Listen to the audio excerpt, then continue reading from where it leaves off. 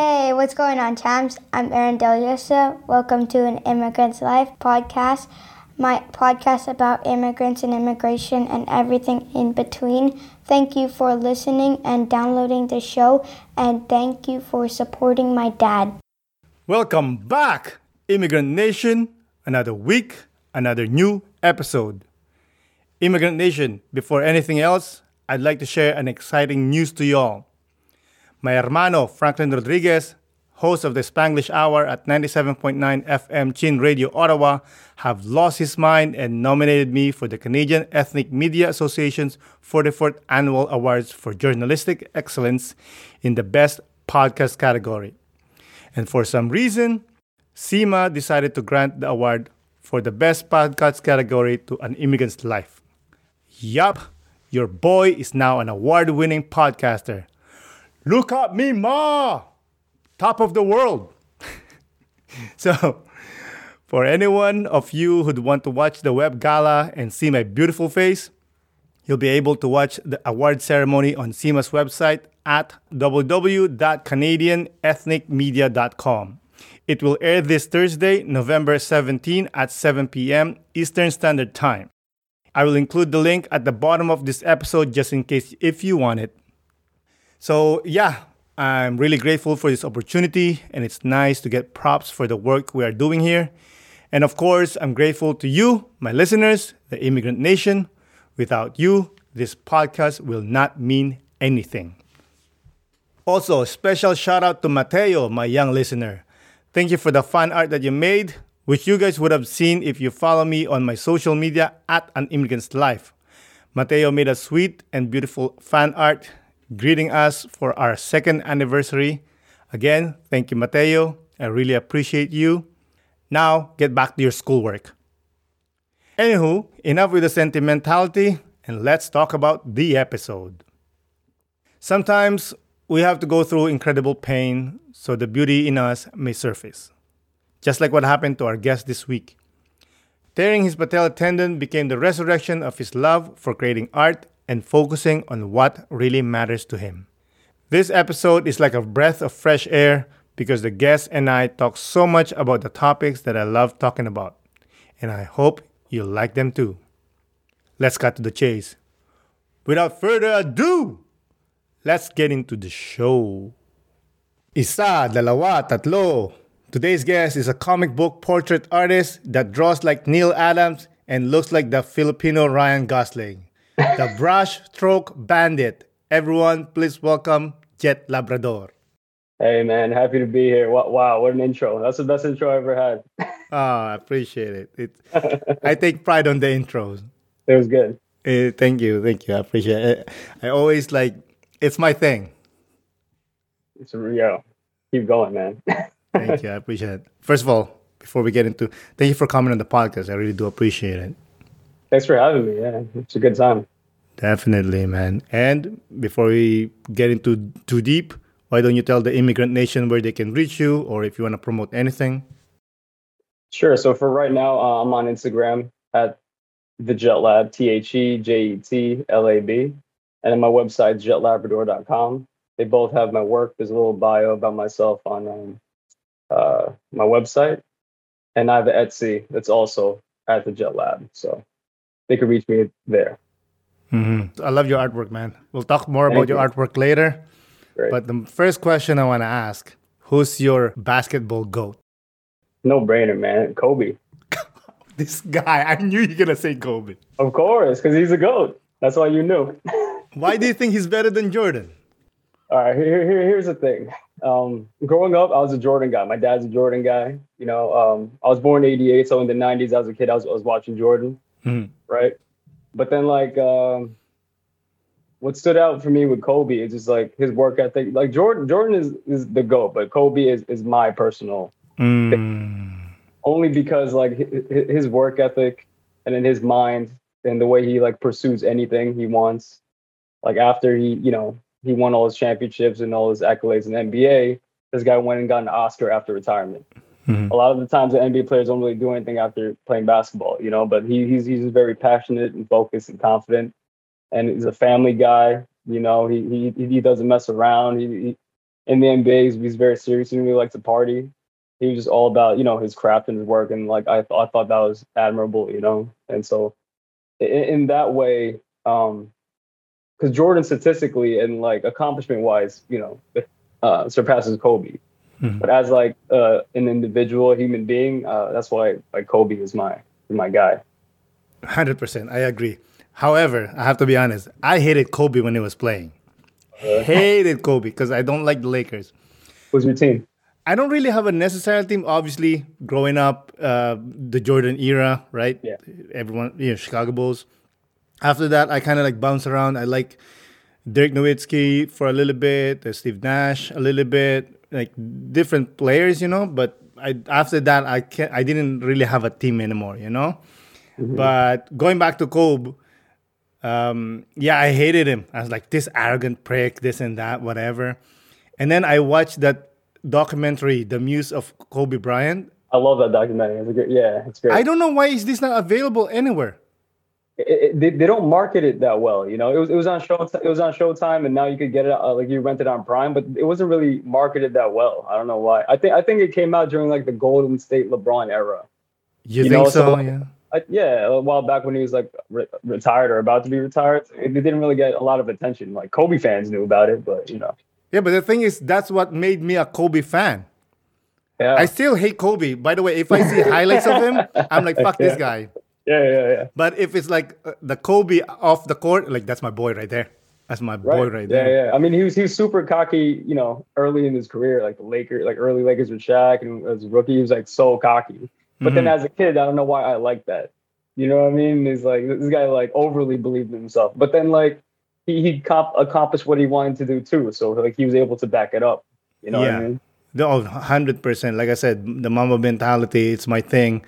Like I also love when he said that, what's the difference between you and Jordan? He said that, or no, sorry, it wasn't him. It was Phil Jackson who actually said that there are two main difference between the two.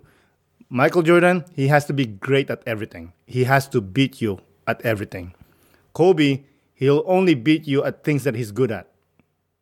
Mm-hmm. And I love that. Like, focus on one thing, like things that you're good at, so you can control that craziness. I'm sure you saw The Last Dance. It was just like Jordan was like playing against like whatever, like a coin toss. You know what I mean? It's with security guards, right? And like he just gambled with whoever's there, So, and that was him. I think Kobe said that too, and I don't know if he said it in Muse. He said like Jordan would gamble with you or like be competitive over whatever's there, Golf, like Kobe's like, I don't play golf, man. Like, yeah, nonsense, Mm-hmm. But the Muse of Kobe Bryant, that really changed everything for me since then. And like, that's my dude right there.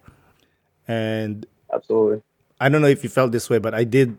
I'm gonna be honest, but when he passed away, dude, I cried. I was devastated, man. I was in a Chinese restaurant with my boys. And then like a bunch of my friends were texting me. He's like, Kobe died. I'm like, I thought it was one of those hoaxes. You know how they have like hoaxes for like random celebrities. And then my boy who I was having lunch with, he's like, Kobe died. I'm like, who's Kobe? Who's like? I thought it was like a friend of his or somebody named Cody. And then everyone started calling me, and I'm like, oh shit. And then like we couldn't even finish eating. We just like left our food. We paid. I went home. I put on Muse that night. I was crying all day, and I put on Muse. Yeah. It was so crazy because I have had like famous people that affected me personally and inspired me personally. He's the only one that like got me like crying, dude. Yeah. Mm-hmm. But obviously it didn't help that he passed away with his with young daughter there. That didn't help, Yeah, the whole thing was just like super tragic and devastating for like a lot of people, So definitely. Anyways, rest in peace, Kobe. Always, forever. Yep. All-time starting lineup. Oh man, this is tough. I'm gonna have to go Magic at point. Kobe shooting guard. I wonder if I could put Jordan as a small forward and LeBron as power. Mm-hmm. Yeah, you can do like especially the basketball now. There's no position. Small ball, and then probably Shaq center. Oh man, we are almost the same. I'm a new era guy, you know. So I can tell. yeah. Almost the same. I think the only one that I'm gonna change LeBron. Who's a power forward? You're gonna laugh at me. Larry Bird. At power forward or small forward? Power forward, small forward, doesn't really Yeah. matter. Yeah. Now, Larry could score.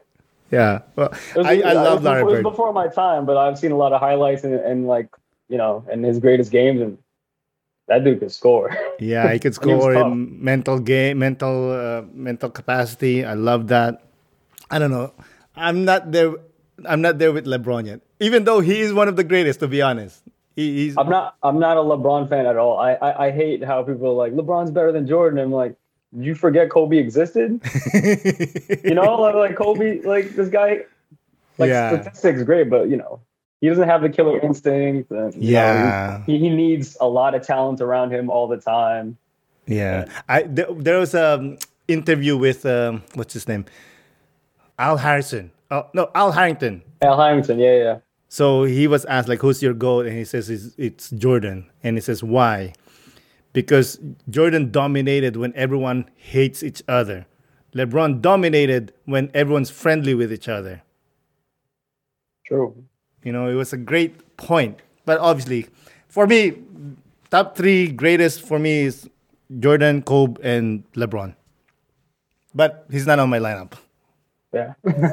No, I get it. Yeah. Anyways, let's focus on you. Born in New York. Which part of New York did you grow up in? Astoria most of my life. I'm here now. I was born in Manhattan, Mm. but most of my life I've been in Queens, Astoria. But my childhood there, I think from like 2 to 4, somewhere around there, I lived in the Philippines for a bit. Oh, you live in the Philippines. Yeah, for a couple of years, What age? like 2 to 4 around there, and then Why? I came back. I came back here for kindergarten. At the time, my parents split, and then so my mom stayed here to work, and I went back home with my dad. I lived with him for a little bit over there. Which part? Manila, Tondo, Mm. the hood. Yeah, lugar ng matatapang. That's what I hear. That's what it is. No, well, because they're famous for they're the one who started the Katipunan. Oh, really? I don't know a lot about it. My parents would tell me stories like from, you know, what they experienced, but I don't know really the history, but I'll look into it. Oh, it's rough there. Yeah, that's what I hear. I avoid it there. You know, I didn't grow up close by, but I don't like Manila. Uh-huh. I never enjoy it because it's crime. You know, crowded. There's pollution. Where are you from? I'm from Rizal, which is like Okay. south of Manila. Maybe like without traffic, I'll say about 2 hours. Oh, okay. Traffic probably like a day. You know how it is, you know? That's right, yeah. Have you been back? I haven't in like over a decade since I was like a teenager. I'm in my 30s now, and I haven't since I was a teenager. But I'm going next year in the springtime By yourself? with my family, mom, dad, brother. That's amazing, man. Reunion. Yeah. I think there is a reunion too. Yeah. No, that's awesome, man. Enjoy it. Thank you. I was actually watching something today and it was shot in the Philippines. I'm like, I went back in 2019, but I'm like, man, I want to go back again. Yeah, that's what my friends tell me. Like, you don't want to leave, or they spend a long time there. They'll be there for like a month. So we talk about basketball because I know you play basketball a lot. Who pushed you to play basketball? Dad, or it was just because of the culture? So growing up, I didn't really play. I was on teams, but I didn't really like it. And then really, my dad pretty much made me play, and I wanted to play because of my dad. He played. He was in. He played for Mapua in the Philippines. Nice. He played for a couple of years, and then I think he played amateur also. And then so he was always playing, but then I wasn't serious about it until high school. And then I was playing all the time. My dad was training me. I played in high school, a little bit in college, and then, you know, all the inner cities and all the tournaments and stuff. And then, yeah, basketball was my life for a while until like my early 20s when I broke my knee. I broke my knee, and then I was out for like a few months, like maybe like 4 or 5 months. I couldn't even walk. I ruptured my patella tendon. So my tendon just came off my kneecap. So they had to like sew it back on. I'm in a straight cast for like a few months. So I'm like bedridden pretty much. Yeah, it sucks. It sucked. It was the worst. But in that time, I was watching a lot of movies, and then I started drawing, painting more. And I think that's what like started, that passion up again. Okay. What happened at that instant when you ruptured the patella? Was it a jump? Was it just walking? It was in a game, and it was a tournament in Queens. I remember I was in a fast break, and that guy was coming up behind me, and then like I just jumped up with with both my legs. One of my legs like jumped, the other one just snapped, and it was like that. It was like boom, and then like a sharp pain. It didn't hurt that much, and then I'm on the ground, right? And I'm like, oh, I must have just like tripped or I cramped. I don't know. So I tried to get up, and I couldn't get up. Ooh. And I see my kneecap is like at my quad. No, my kneecap is at my thigh. Oh shit! And I'm like, there's something wrong, and I couldn't get up, and then I had to get a stretcher and an ambulance to get me out of there. And I had surgery that night. But there's no pain. It was just numb at that point. Okay. Yeah, there's no pain. It was just numb. I think because it's so traumatic that the body just shuts down all the pain for something like that. Wow. Yeah, but but the surgery after and then recovery and physical therapy, that shit hurt like a motherfucker. How so? I was in pain all the time because basically they sewed the kneecap back on, right? Onto the tendon, and then I had to be in a straight cast like that. But then each and every week they would push, to get my range of motion back. But it's like stuck stiff with all the scar tissue built up. So slowly over time they had to like push my kneecap and stretch my knee, and that was painful. Yeah. And recovery was like 6 months, 6 to 8 months. Every day, right? Every other day was physical therapy. Yeah. What gave you the strength to keep on going?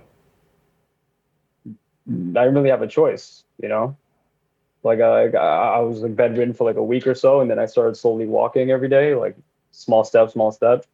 And then I knew I was miserable. That was painful. The only thing I loved at the time was basketball, and like being away from that, and then even being away from my friends, like socially, like I was just stuck at home. It felt like jail, So I'm like, all right, I need to get back to my life. I need to like speed up the rehab process, and then I need to play again. And then, but it was a blessing in disguise because, like I said, I found art that way. Definitely. Or I rediscovered art. What was the highest level of basketball did you attain? I played a little in high school. No, I didn't play for the college team, but I played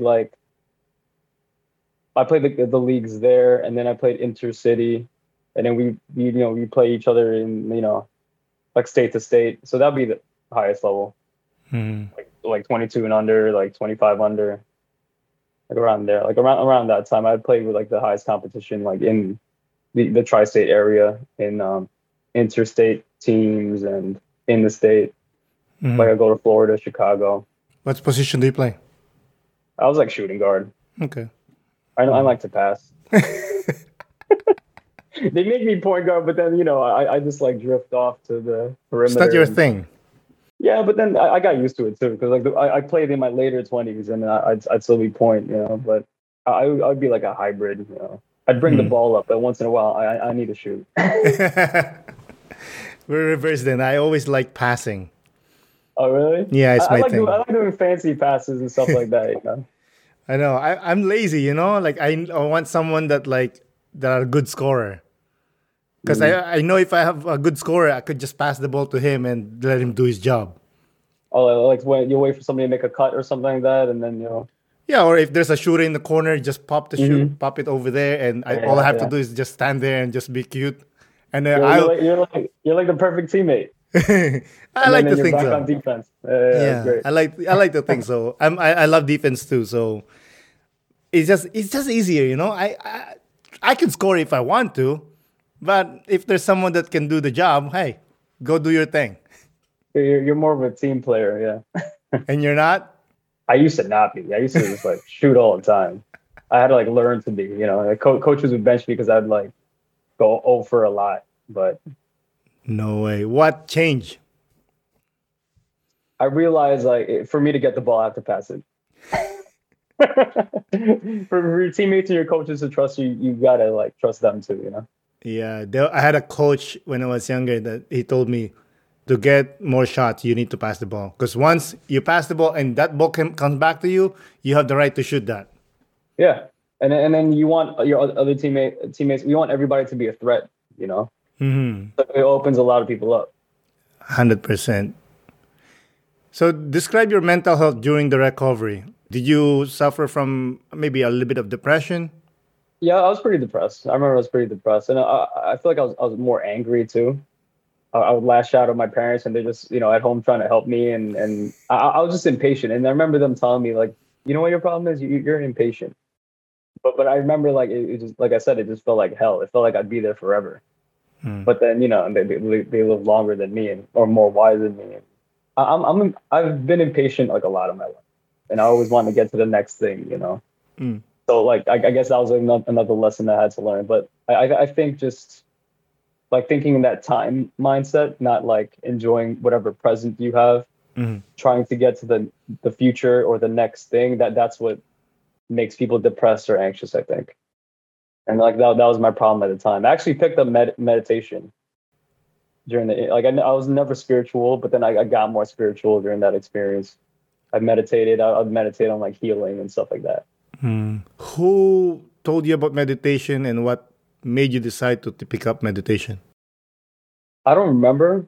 I think I just like I've read a couple books on it, like new agey spiritual books, like Brian Weiss. He talks about reincarnation, and maybe like Eckhart Tolle.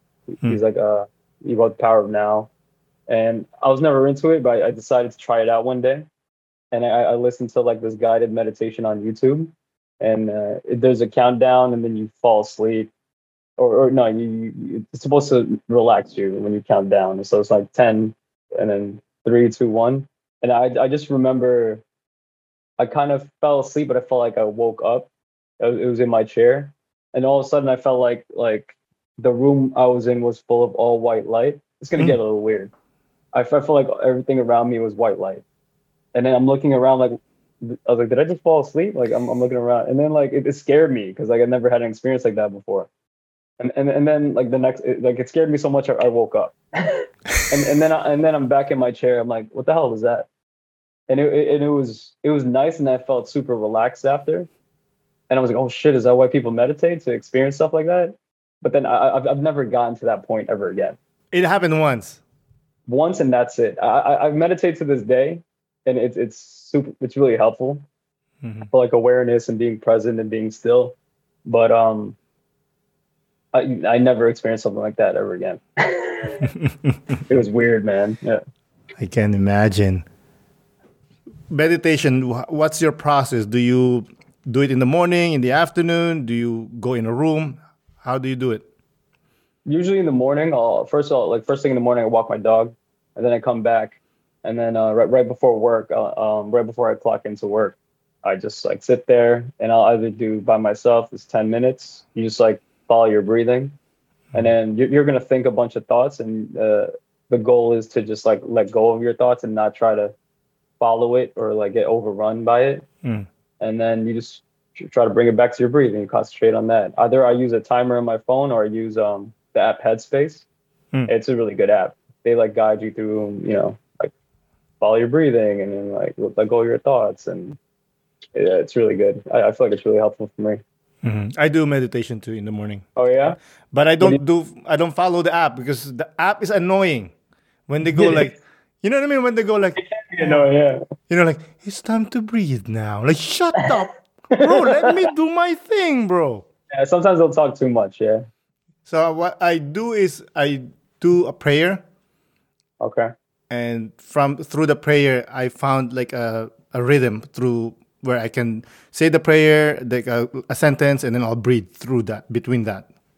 Oh, great. Yeah. You know, and like you said there, like, you know, before when meditation came out, it was like the idea was like, empty your mind. You don't actually empty your mind. It's not possible.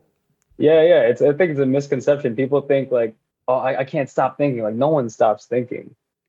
You know, like I think that's the point. Like you're supposed to just be aware you're thinking, and then leave it at that, and you try to be still, and that's it. Yeah, for me, my process is if a thought comes in, if it's a negative, positive, whatever thought it is, it'll come in and then it stays and then goes out and on to the next one, on to the next Right. one. But yeah, meditation is amazing. Great. That's good to know. Definitely. I don't know a lot of people that does it, but hey, I do it. Practice. I don't really like tell people, you know? Yeah, yeah. Oh, yeah, right. I'll tell people if they ask, like if they're going through something and they're like, "Hey, what can I do besides eating right and going to the gym? Like, you try meditation, and, you know." Well, you just gave 3 things that's so hard to do. It's not. Yeah. It's simple, but it's not easy, right? Yeah. Well, the thing is, it's easy. It is simple, but no one wants to do it. Because food tastes too good, and then like it takes a lot of effort to get to the gym, and yeah. But You it really, live a lazy lifestyle now too, you know. yeah, like everything's like on the touch of the phone. It's just like it's here. Uber app, every Uber app. Amazon Prime, yeah. Exactly. But I mean, I enjoy working out. Do you enjoy working out? Yeah. Yeah, I do work. I work out a few days a week. Do you lift weights or cardio? I get pretty bored, so I lift or do calisthenics, or I run. But I probably do cardio the least. I like lifting and calisthenics and playing basketball. Yeah. Well, that's cardio. Yeah, but that's the only time I run a lot, you know, because I have to. Yeah, definitely. I do for cardio. I do. I cycle. Oh, nice. Oh, I've done some like spin classes. Those are fun. Oh no, not that. Like outside. Oh yeah. Yeah. That's one too. Yeah, I'll go for 100 kilometers every, like every weekend or whatever. Oh wow. Do you go like uphill and stuff like that? Yeah. Wow. Yeah, 100 Intense. kilometers. Yeah, the longest I've done was 172 Oh wow. kilometers. By the way, not miles.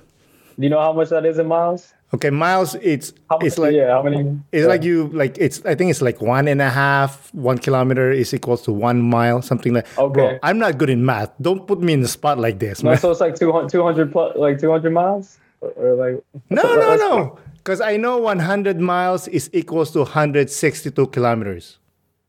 Oh, okay, so closer to 100, over 100 miles. Yeah, Your bike. exactly.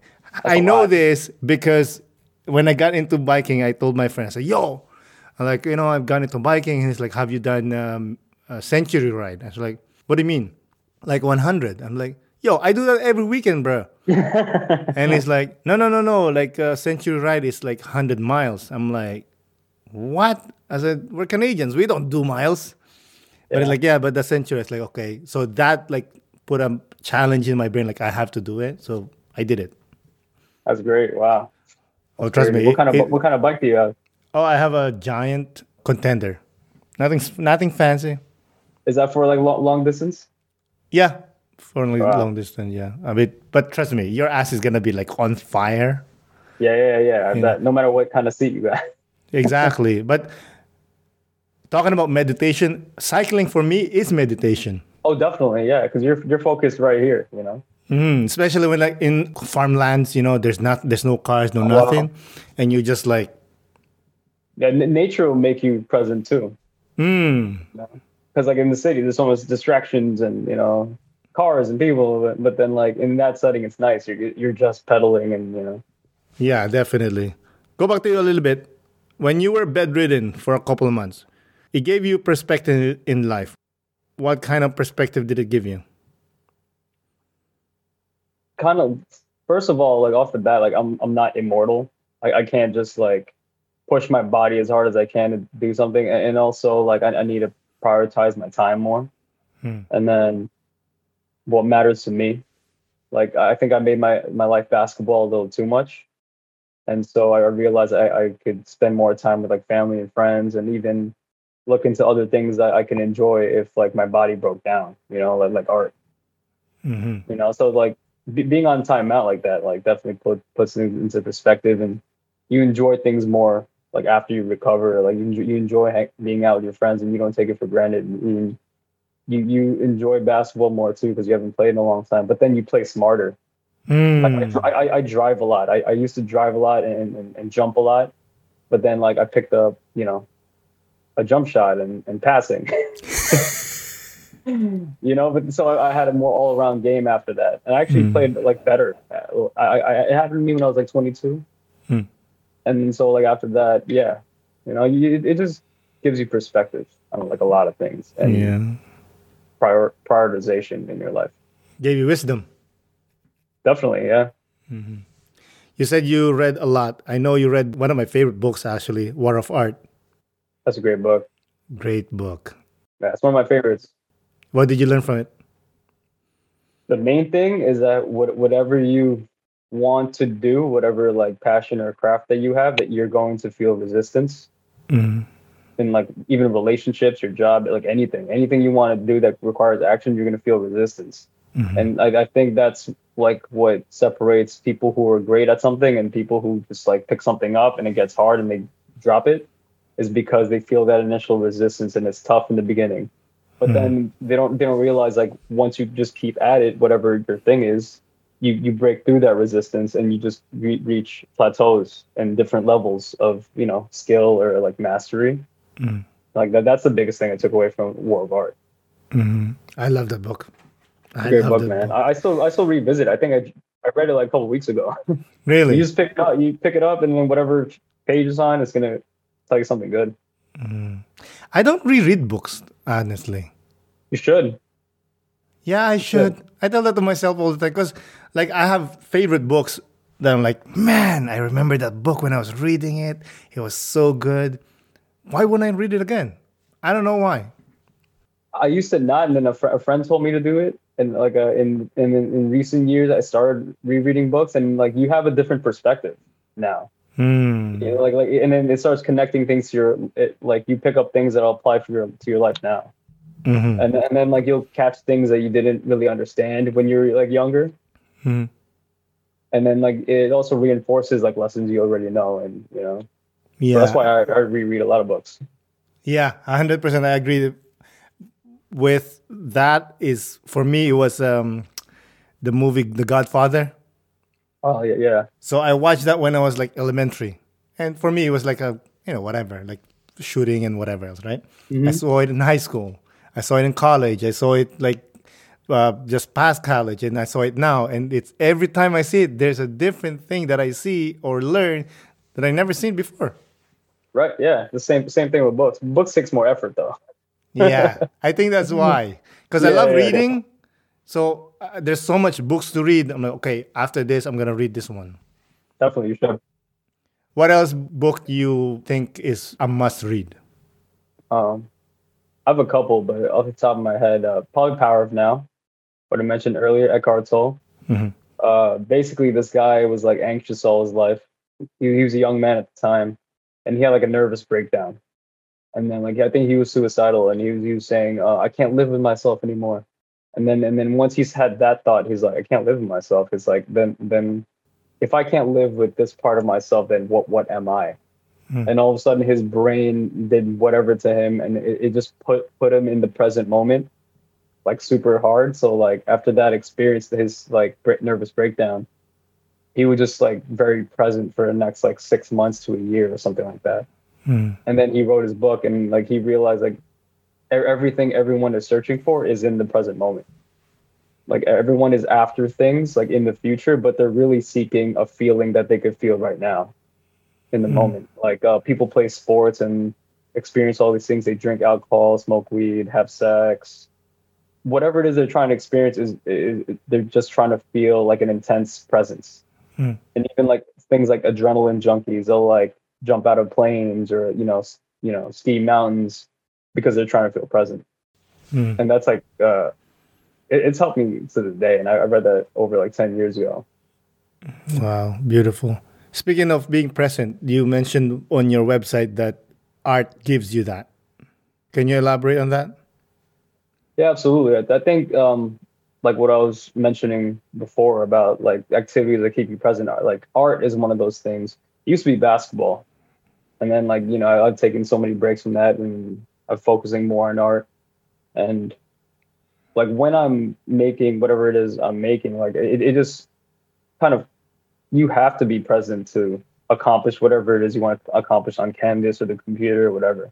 You have a reference, or you're just drawing from your mind, but your thoughts quiet down, doesn't completely stop. It quiets down, and then you're just in this state where you're just creating. It's fun. You're enjoying yourself, and your mind's quiet. And all of a sudden, you have something like you think looks really nice. And then what's even awesome, like better than that, is that you get to share it with people, and if people want it for themselves, if they enjoy it, then that's great too. So now everyone's enjoying like a piece of activity that you just did because you're present, And I feel like people do their best work when they're present. 100%, definitely. What's your creating process? Usually, with whatever piece, it's like I'm inspired by like a movie or a character, and then I gather a bunch of references, like pictures or like, I don't know, quotes, songs, and I have like kind of like a reference board on my computer. And I'll just look through, and then I also look at, I'll think of angles or shapes and ideas for the piece I want to make. And I'm just focusing on my references for a while, probably a couple of days before I even start painting. And then once I have like a better idea in my mind, I just start sketching. I'll sketch, like on my iPad or my computer. These days it's digital. So I started sketching, and then I'm just looking at my references, and my, what inspires me, and I just go from there. You mainly paint portraits of comic book characters. Why did you choose that subject? I've always loved superhero movies and action movies and sci-fi movies growing up. Like I watched like Star Wars, Power Rangers, X-Men animated, Batman animated growing up. Like that was my thing, And then like I remember I loved to draw them as a kid, like pencil, markers. And then my dad drew. He studied architecture in college. And so he would draw a lot. And I thought it was like the coolest thing, So like I asked him, hey, in the beginning, I was like, hey, can you draw this? Can you draw this? And like it bothered him all the time. And so one day he's like, you draw it. I'm like, all right, fine. But so I like asked him to teach me how to draw. And I just thought him doing it was like so cool. Because like the way he draw it looked super realistic. I'm like, oh, I want to be able to do that. At like 4 or 5 years old, I wanted to do that, So it stemmed from like my dad drawing these characters, and then like that's what I grew up on. And it's pretty crazy how like comic books in the superhero world like blew up in the last like 10 years. Because in the 90s it was like a nerdy thing to be into, and now it's like the mainstream thing in like Hollywood and stuff. And I still enjoy today because like I'm still getting inspiration from all the like the hit movies, which are usually sci-fi or superhero films. Definitely. Oh, I'm gonna give props to you with your The Mandalorian piece, man. That is prime. Oh, thank you. I'm gonna send you one. Oh, thank you. Well, appreciate that, man. I love that piece. Thank you. Piece, I love your art. Obviously, I even like the Pikachu Flash mashed up. Oh, thank you. Yeah. I'll send you a sticker of that too. Yeah. Oh, thank you, man. But I don't know why, but that Mandalorian one gets me like this is the shit right here. I appreciate it. A lot of people say that about it. It's funny because like I didn't think it was that great. I like how it's like it's very him, and like it's all like it's like it has a tone and it's grayish throughout because he's on whatever ship he's on and it matches his suit, and there's some sparks. Like I didn't think it was like a standout piece, but then like a lot of people like it, so like that's pretty cool. Yeah, I love that piece, man. When I was browsing through your website and your work, I'm like, I kept on coming back to that. I'm like, yo, this one's the shit right here, man. I appreciate it. Yeah. I'm gonna note that to see what made it work. Yeah. How long did it take you to make that one? That one, and most of them don't take long, like 3 to 6 hours, but it's not in one sitting. I do like an hour here, 2 hours there, half an hour here, but not long. I mean, maybe like 3 to 6 hours, I'd say each of them. But that one wasn't long. That was probably closer to 3 or 4. I love that you said that you didn't think it was that good. And most of the people, creative people that I talk to, when I say like, or people says to me too, because I like to think I'm creative too. That I didn't even think about that. Like I thought it was just like whatever, a throwaway, and it was actually the shit. Yeah, because like I don't know, I guess like you have your own favorites while you're creating whatever it is, So you're focused on those things, or you try really hard at this one project, and it's like, oh, this has to be good because I tried really hard, right? But then the one that took less effort is the one like people enjoy more. Maybe like people can sense that. Maybe it translates. Like if it was easy, if you're in a flow state, if you're very present with the project, then maybe people could tell, and that's why they like it. Yeah, you were just in a flow. You were present. Yeah, that's all. Yeah, I think so. I think so. I think that makes sense. Do you think digital art will ever replace physical painting? So I started with traditional art first, like oil paintings and pencil drawings, and I was intimidated by digital because it was just a new media I had to learn, and it was like difficult to learn. It took me like a couple months, but I don't. But now I see it as two different things. I don't see that like really as the same, like painting under an umbrella of like painting, and then you have digital and traditional. I think it's like two separate entities. Because the thing, or you can accomplish a lot in digital.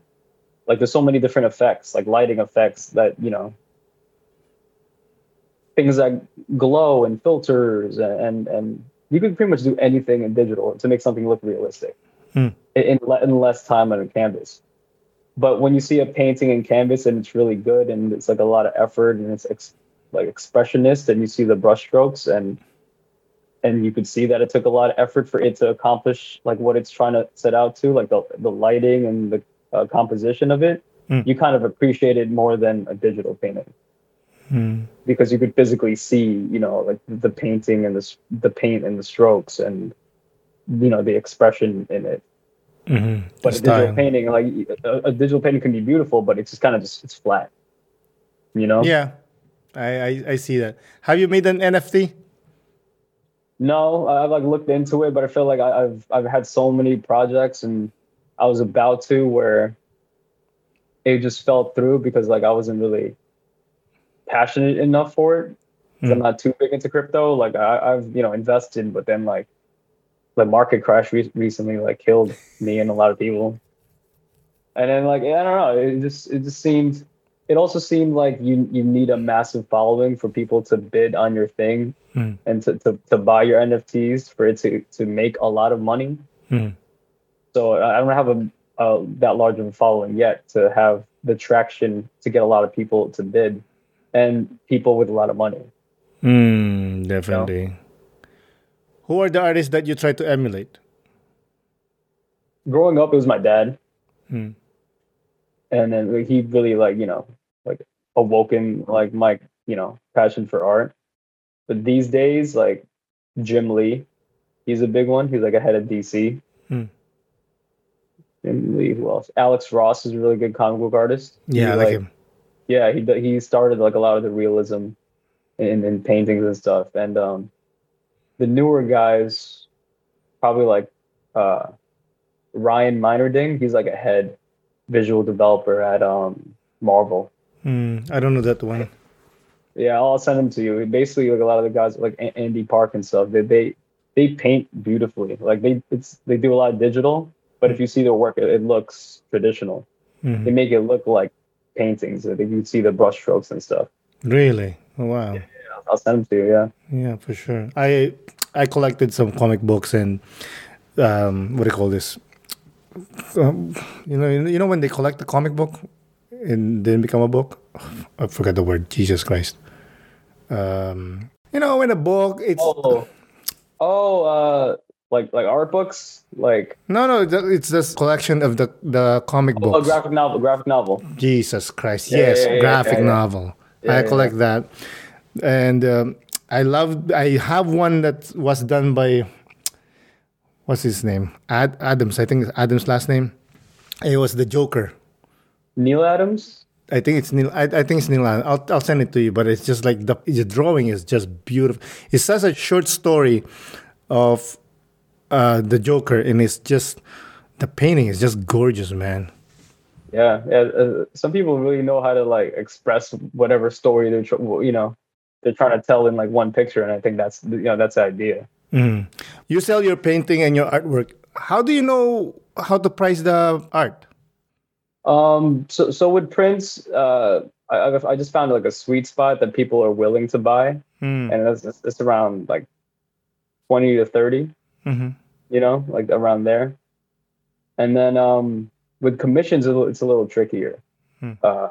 Paintings used to be like 500 to 1,000, Mm-hmm. but apparently I was selling a little too low, according to some of my friends.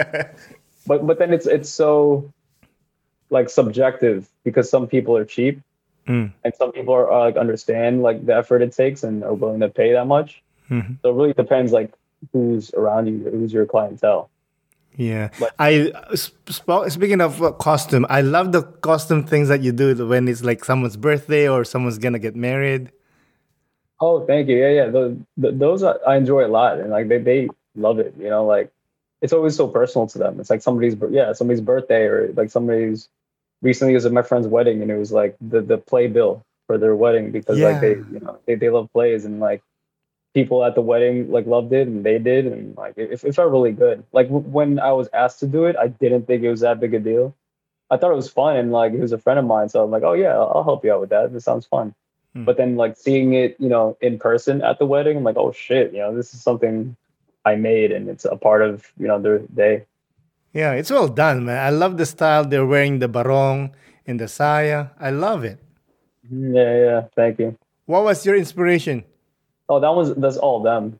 They Hmm. had all the ideas and they just told me like, oh, I want to wear barong and then he was gonna wear this dress and then we want to be around the earth. But then like they basically just had an idea Hmm. and then I just painted it in my style and then I would send them drafts like, what do you think of this? Like, oh, change the color of that. And that's the fun part when you interact with your clients and then they're honest with you Hmm. because it helps you like step up your art game and even your communication. But like that one was a lot of fun. Yeah. I want to ask you one question or a topic I want to talk to you about. Superheroes when they're changing ethnicity. What's your opinion about it? I think it's great. I mean, like for a long time, a lot of them are white. So it's nice to see representation, like especially like recently. Shang-Chi, obviously, your boy Simu from Canada. Hmm. Like seeing him up there and I read his book and it's crazy to see like he had like our similar lives. Like he's like first generation. His parents were immigrants, and then he they came to Canada and he made this like whole life for himself, and he could have went the practical route, and then it's like inspiring, like because people of your background, your color can achieve great things like that. So yeah, representation matters in that way, definitely. Hmm. I agree. It's funny when you say representation matters because I was talking to this lady at a party and she's a white woman. And she's like, we're talking about the emoji on the phone. You know how you can change the complexion? Yeah. And she's like, why does it matter? Why can't just we use yellow all the Oh my time? god. Yeah. And I was like, yellow, it's just like, it's yellow. And I said, well, because you have never been in a position that you were never represented. Right. Exactly. Like she is the default. She is the majority. So like so she always felt welcomed or a part of the main crowd. She's never felt like an outsider where like, do I matter? And that's why we have to represent people in something as simple as emojis. Like gotta let everyone feel like they're included because that's what the world is about. Hmm. Yeah. So she kind of accepted that, but then turns around and say, well, there's an emoji about a man that is pregnant. I'm like, yo, these are two different things. Like let's just stick to ethnicities and colors for now. And then we'll get to the other conversations later. Exactly. I see some Jackson Pollock in your art. Are you a big fan? Yeah, he was an innovator, like the paint splatter and the expressionistic ways like of that. Like it just it was groundbreaking at the time, but nobody was doing that. Everything was controlled, and he was just taking a bunch of paint and then and then there's something about it how like natural it looks, when you see paint splash, and it's like an explosion, and all. If you're using different colors, you could really see where the splatters and the drops like fall. And I think when art is close to nature and how things would look like in real life, that's when they're aesthetically pleasing. And I try to include some of that because it's digital, so it's all fake, but I try to include something that looks a little natural in it. I try to introduce art to my kids, and I showed Pollock one time. They're like, "What is this, Dad? It's just splatters." I'm like, "I know what you're saying, but there is they'll get it when they grow up." Yeah, there's method to the madness, Okay. How old are your kids? My eldest, he's in high school, and my youngest is graduating elementary. Oh wow! Congrats! Thank you. They're good kids, That's good. They got a good dad. Oh, thank you. I think so. Passionate guys, though. My eldest actually just came from basketball practice. Does he like to pass or shoot? He likes passing. Mana. Yeah, mana, exactly. Pass and defense. My youngest, he likes shooting. Good. We need somebody to shoot. Yeah, but I don't pressure them. I don't push them to like basketball. Oh wow, good. They just came on their own. Yeah, like they see me play. That's it. I never like, hey, go outside and do the thing. I know you don't have kids, but like they say that, oh, if you have books around the house and you read every day and your kid sees you reading, they will be readers too. It's bullshit. I think you could have some kind of environment to like make things like easier accessible like that. But then at the end of the day, they're going to do what they want to do, right? Exactly. Dude, I have tons of books. Tons. I have like hundreds. Yeah. I have never seen this guy touch my books. Ever. That was funny. And I'm like, dude, come on, read a book. They're like, no, Dad, I'm playing video game. Oh, Jesus Christ. I'll cross that bridge when I get there. Yeah, exactly. But it is what it is, When you decided to go back to art, has your life been different since? Absolutely, in a lot of ways. So after I broke my knee, I went to nursing school, and then I took this studio art class because it was like a requirement, and then I really enjoyed it. And then like me and the professor were clicking really well. Like he really liked what I was doing. I never painted before, but I had to paint in that class. I was doing, I don't remember, like landscapes or something like that. But then my final project, we could paint whatever we want. And I painted like an Iron Man piece and like a Batman piece. And all like my friends were like, "Oh my God, it looks amazing." I'm like, "Really? I'm just trying to pass this class, and then this, and then from then, like people started asking me to paint stuff for them. I'm like, "Okay, for your birthday, I'll do that." And then like I was getting more and more requests. And then it turned, and then it was like, all right, I've been doing this for free. I should really charge now, and then it was like $50, for paintings. And then that's how I started commissions in college, like while I was going to nursing school. And in that way, my life changed because like all of a sudden I had like, this little side hustle that I didn't mean to have. I'm a pretty laid back guy and I'm a pretty social guy. I just like to play basketball. Like you got to go to work or go to school and then like hang out and like, and party and stuff. But then all of a sudden I had this like new responsibility of these commissions, and in that way it's changed my life. Like I'm more disciplined and I'm more social in that way, where I have to help people out with like whatever their projects is, and I don't want to let them down because like they were my friends at first, And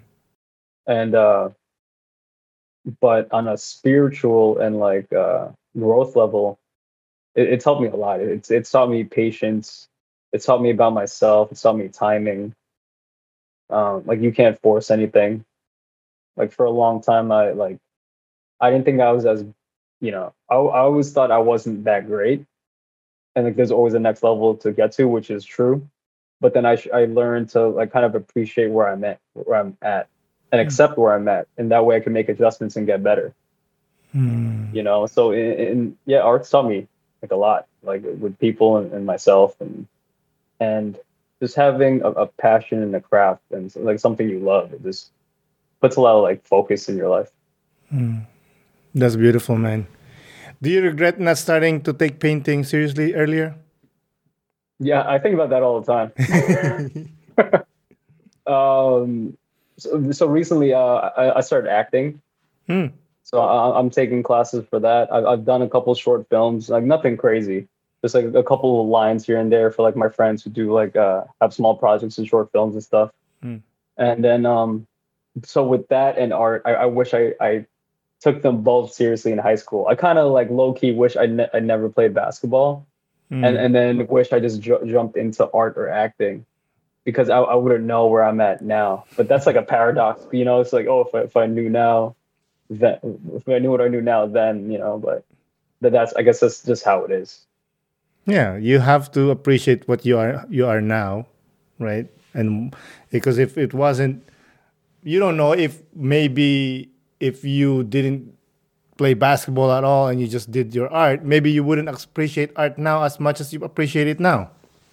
Totally, and I think my the way I practice art is like similar to the way I practiced basketball back in the day. Like I always had to do 2 to 4 hours of basketball every day. Like after school, before school, I'm always practicing like in my driveway or local gym. I'm like every day. So like ever since I stopped playing basketball, like I had to focus on something else, which is art, and I do that for a minimum 2 hours a day. And I think that's what got me to where I'm at now. Do you draw in the morning more or at night? No, it's in the afternoon. The mornings are just too busy. I walk my dog and then I try to get as much sleep as I can. Walk my dog and go like clock into work and then I draw during work, you know, I'm not gonna lie. It's an at-home IT job, you know, there's some downtime, so I'll draw during work, but it's mostly in the evenings. Okay. I always think like evening is the best creative moment because I find like it's more quieter and the Yeah. muse sings louder and the demons screams louder.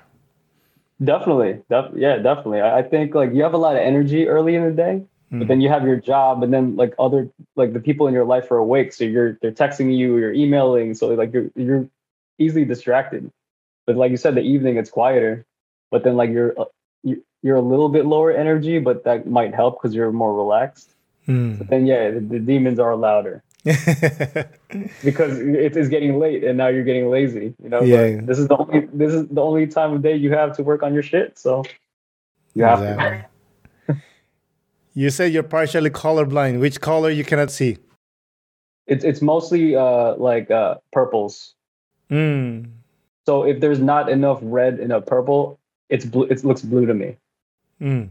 How does that impede you from creating art? I feel like if I did it alone, it would affect it a lot. But I always like hit up my girlfriend or my friends like, yo, I'll take a picture of it. I'm like, yo, is this purple, bro? It's like, yeah, it's kind of blue. And then like I just, you know, I love it. color pickers help a lot in like Photoshop. Mm.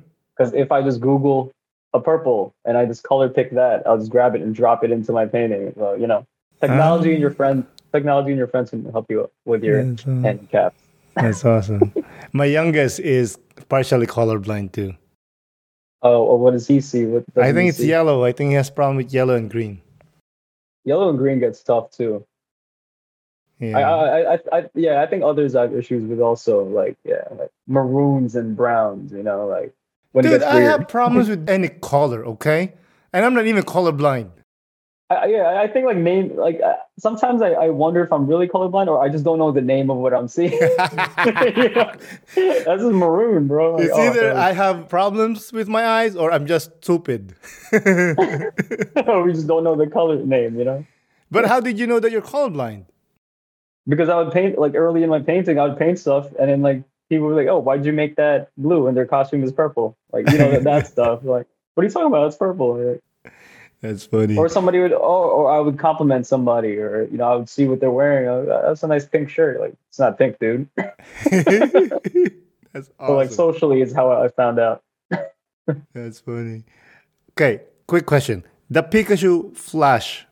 I'm sure there's like some sort of like copyright or infringement about it. Like, and then you're selling it. Is there like a law about that or what? So I get asked this a lot. So basically, like selling fan art is illegal. Like you're not allowed to sell copywritten characters in merchandise or anything in any capacity. But fan art is like a gray area because one, like people who make fan art, they don't make enough money with the big head companies, Disney, like and DC. Like they're not going to go after guys who make a couple $100 or a few $1,000s. They're only after people who make a lot of money. You know, and then also like fan art is also how you practice your craft, and if you want exposure to those companies, so you can get jobs, so you could be licensed and get those rights to sell work. So it's like a weird gray area, and then like at comic conventions, everybody sells fan art, even if they're licensed or not. And it's just like the culture.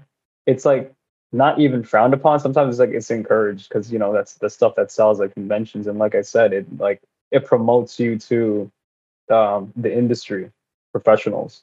Yeah, and it promotes the characters or the products. Yeah, also, yeah. But if you're making, you know, like tens of thousands of dollars, like, you know, selling T-shirts, like that's illegal, you know. Yeah, wait, we want the cut. Yeah. Right, yeah, exactly.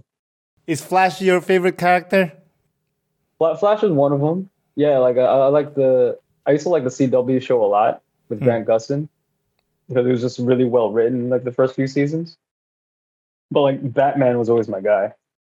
Batman's a dude. Yeah, because he's just a guy, you know, with a lot of pain and his resources and the darkness. I love the darkness. Yeah. And he kicks ass. Like, but however, the Flash is for me is number one. Yeah. He's a great character. Who's your Flash though? Barry or the other guys? I like Wally West. He's like a fun version of, you know, he's kind of like childish and silly. But then like Grant Gustin, his show, like he made me really like Barry Allen a lot. Like his take of Barry Allen. Barry Allen's the dude, bro. Yeah. He's the main Flash. It's Barry Allen. Yeah. But Wally West is like fun, you know. Definitely, yeah.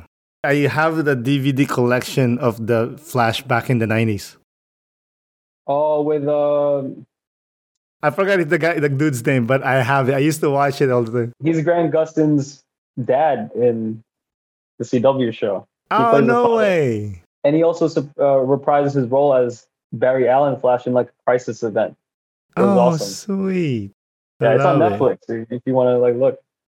Yeah, I'm too lazy, dude. I know. You gotta dig. I'm not gonna lie. I love superheroes and comic books and stuff, but lately the movies are too much. I think we're starting to experience superhero fatigue a little bit. I think it's starting to get a little like it's almost too much content. Yeah, you know, it's saturated. There's so much like you have to follow. You have to watch this one to get the reference to this one. Yeah, and then like streaming services happen, like especially with the pandemic. So like Disney made a lot of shows, and it is a lot. But I just hope they come up with ways to make it fresh. You know. Definitely. I think we're there, but let's close out with one question. Sure.